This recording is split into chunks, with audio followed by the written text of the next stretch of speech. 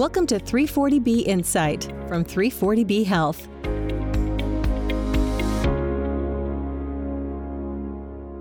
Hello from Washington, D.C., and welcome back to 340B Insight, the podcast about the 340B drug pricing program.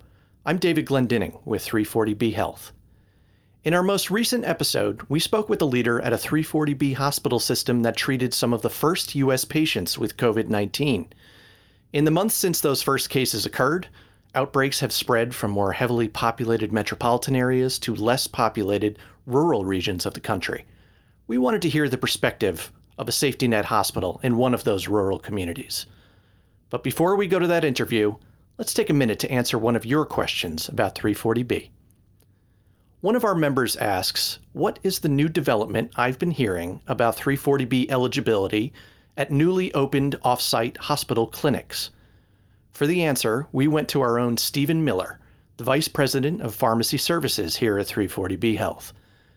Stephen explains that the Health Resources and Services Administration recently clarified when hospitals can start purchasing and using 340B drugs at a new reimbursable outpatient provider-based service.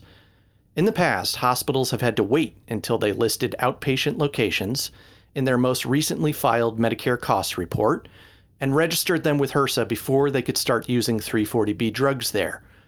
But now, HRSA will allow hospitals to consider patients 340B eligible in any new locations that are reimbursable under Medicare cost reporting rules, even if those locations have not yet shown up on a filed Medicare cost report.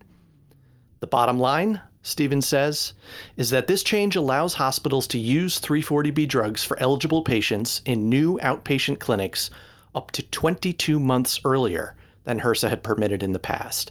That is especially welcome news to 340B hospitals working hard to address COVID-19, and the change will stay in effect after the public health emergency has ended.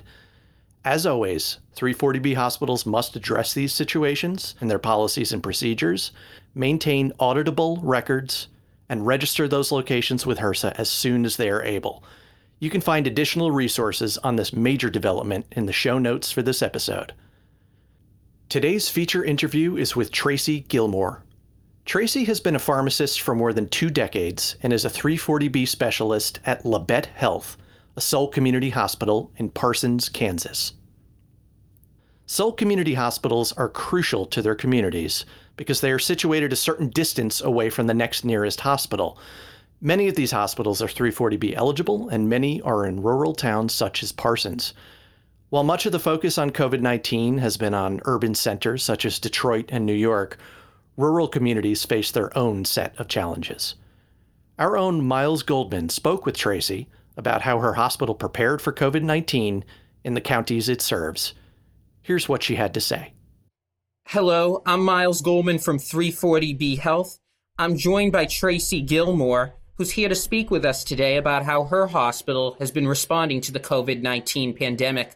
Tracy, thank you for joining us on 340B Insight. It's my pleasure. Thank you, Miles. Before we start discussing COVID-19, could you describe for our listeners the communities Labette serves? Labette Health is a Soul Community Hospital in Labette County, Kansas. We are about 2.5 hours right in the middle of between Tulsa and Kansas City, north to south, and Wichita and Springfield, east to west. We serve a 6-county area. 5 of them, we are the only hospital or healthcare provider. We have a fairly complex rural environment where we have received many CareChex quality awards.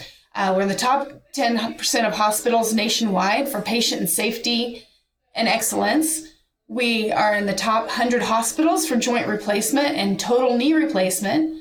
Even with all of those awards, we many times rank 101st out of 102 counties in Kansas for healthcare amongst our population. So it is a very complex environment, a lot of social determinants of health. 24% of our children in the surrounding regions live in poverty. 67% are on free or reduced lunch. We've lost 3 hospitals within, our 35-mile radius, basically. in the last 5 years, and that has decreased hospital beds. Our hospital has been able to expand with rural healthcare centers and really good and express cares and good health care, mainly because we had 340B savings to help us expand our care to these regions. Tell us about the COVID-19 pandemic and when it started to affect your community. We were fairly lucky living in a rural community that we had the luxury of time.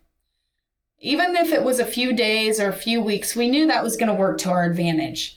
So we did a lot of preparation and we felt like we had a great plan. Then one of the first cases that was diagnosed worked in a very large refinery. So that really made us a little nervous because COVID-19 could easily spread through and our hospital beds would be insufficient. So we applied to the Kansas Department of Health and we received a designation for 160 beds instead of 99. With the hospital closures in the region, we knew that we were short on hospital beds. So we did rise to the occasion and in the meantime provided a lot of patient education. We put information out in the newspaper and the local radio stations about social distancing and how to prevent the spread of COVID-19, wearing masks, hand washing, all of the things that we have been seeing nationally all over the place. How many cases did you have? We had 22 at the height of our county's cases, but in the 6-county region that we serve, we also had another 19 in a neighboring county, 8 in another neighboring county. So there were, even though our county had 22, we were serving several counties that also had significant numbers at the time. We were opened the fever clinic to be able to separate the sicker patients from the main hospital campus and to be able to triage those appropriately. Also, we had one of our earlier cases was a employee at a nursing home. And so that was a great concern to us too, because we didn't know what kind of patients we were going to be able to house. I believe we have 14 ventilators. So as you can see, if these enclosed units, if people get sick, those 14 ventilators could be used up very quickly. So that was of great concern to us. One challenge I wanted to bring up was the fact that we have to pull physicians to staff our ER from the outlying regions. We use teaching hospitals in the major cities around us to staff those 2 EDs. And whenever this happened, a lot of those teaching institutions would not allow their students to come moonlight. So we had to address the challenges of being able to staff our emergency departments. This is, always a challenge in rural healthcare, but with the pandemic, and it made it even more challenging. But we were able to pool our resources. We had a couple of physicians that stayed in RVs and were able to staff our ER because of that. We know most rural hospitals operate on very slim margins. How were you able to afford, the expansion of the hospital wing and the extra beds? One thing that the admin team did was immediately cut their salary by 20%. So that freed up funds to be able to open some of the unused wings, get beds in the hospital, get the modular units in the surrounding areas. So that was one of the things that they did. We were very fortunate that we could get 340B status on 2 outlying rural healthcare clinics that helped provide some funds to be able to get additional staff and to be able to man the beds that we had provided for. The hospital has taken, some financial hits. Our clinic visits were down 50%, as most hospitals were across the nation. But 340B was our only source of constant income throughout this pandemic. And without 340B, I'm not sure where we would be. And it's great to hear 340B was able to do so much for Labette. There were other losses of financial resources as well during this time period, right? We had a shutdown of elective surgeries, and in a small rural hospital like ours, elective surgeries pay the bills. Obviously, they're necessary part of healthcare, and without those, delaying those just really put us in a hole. We are fortunate that we did have 340B dollars previously that we could remain strong, and now we are looking toward the future where we hopefully will build our 340B program to be able to make up for some of those losses. One of the things that we were able to do with 340B dollars is that being in an impoverished area, we knew that there were a lot of people that were going to be without work or furloughed, possibly without insurance, because we do have about a 10% uninsured rate in our county. So our administration took the reins and they decided to forego patient payments on accounts for the entire month of March. This was huge because it did a lot of things. First of all, it freed up dollars for our community. And whenever there's freed up dollars, it affects a lot of different things. It allows people to get their necessary supplies, but also it might entice them to spend a little bit more money with the curbside delivery or something in our restaurants to keep them going. Every single aspect of our community is important right now. And we lose one of those standards and our entire community will be in trouble. Our community was so behind our hospital. We had a parade to honor healthcare workers. And I think that all of that sentiment resulted from the transparency and the things that the hospital did to help the community from a very early time. You held a parade for your hospital staff? We did. At shift change, there was, we only live in a town of about 10,000. So we had maybe 50 cars drive around the hospital parking lot with signs of thanks and balloons and people honking and getting out of their moonroofs. And it really was an emotional event.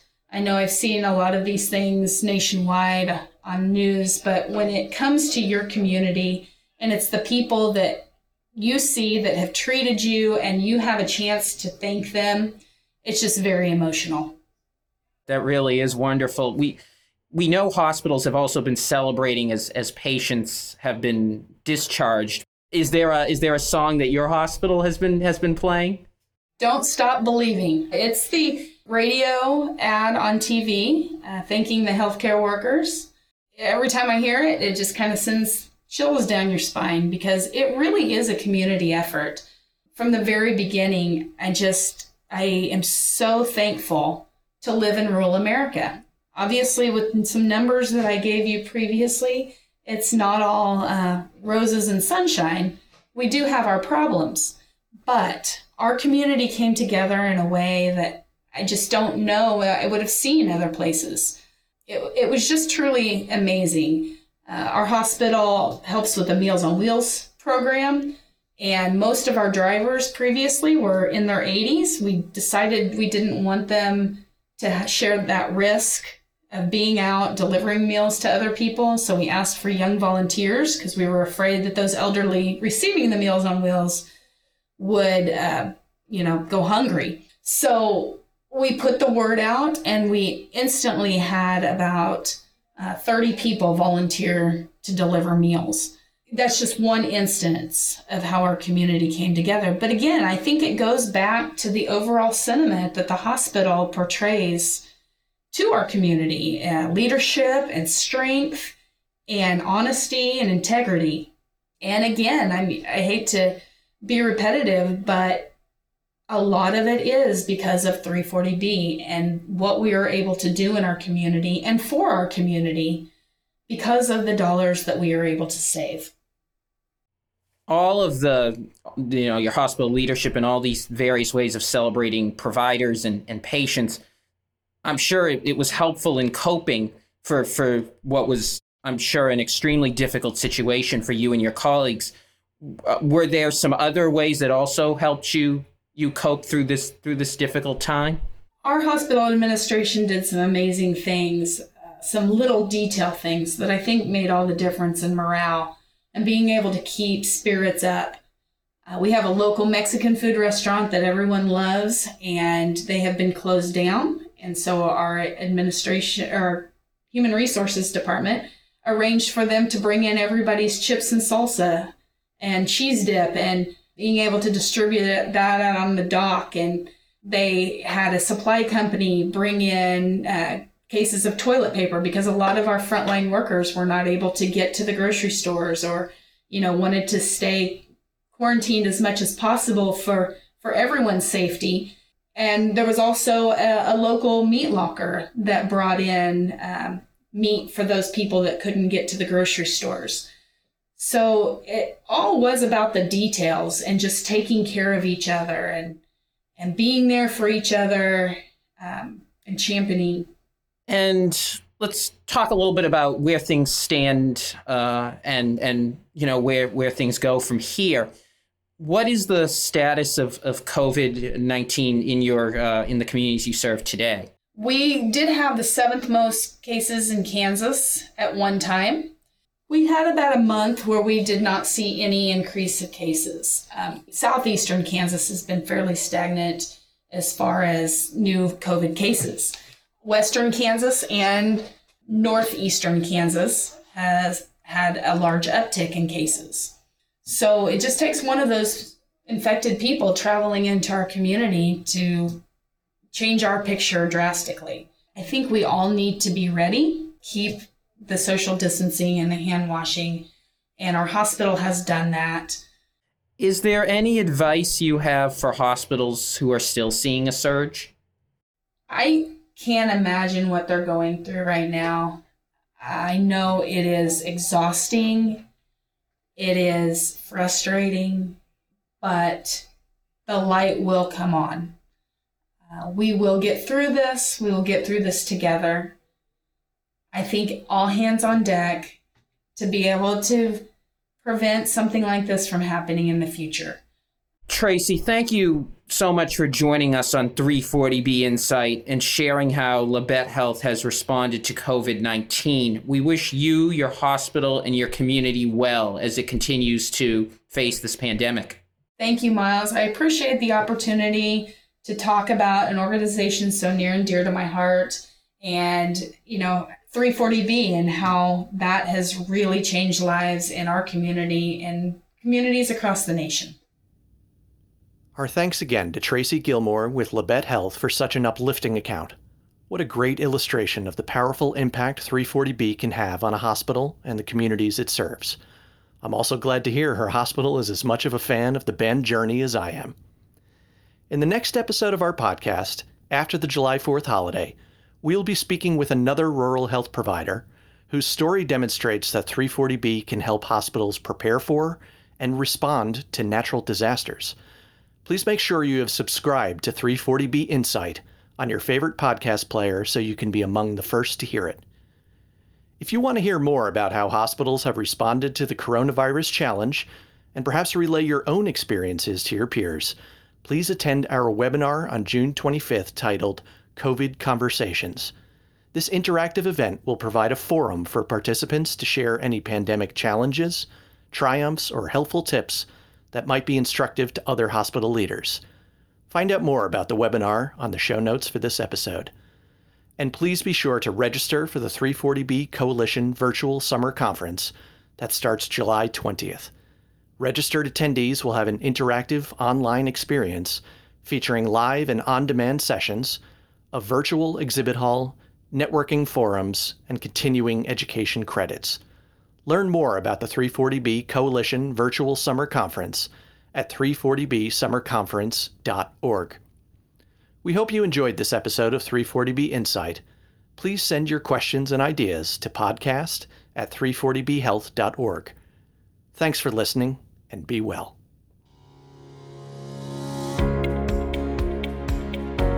Thanks for listening to 340B Insight. Subscribe and rate us on Apple Podcasts, Google Play, Spotify, or wherever you listen to podcasts.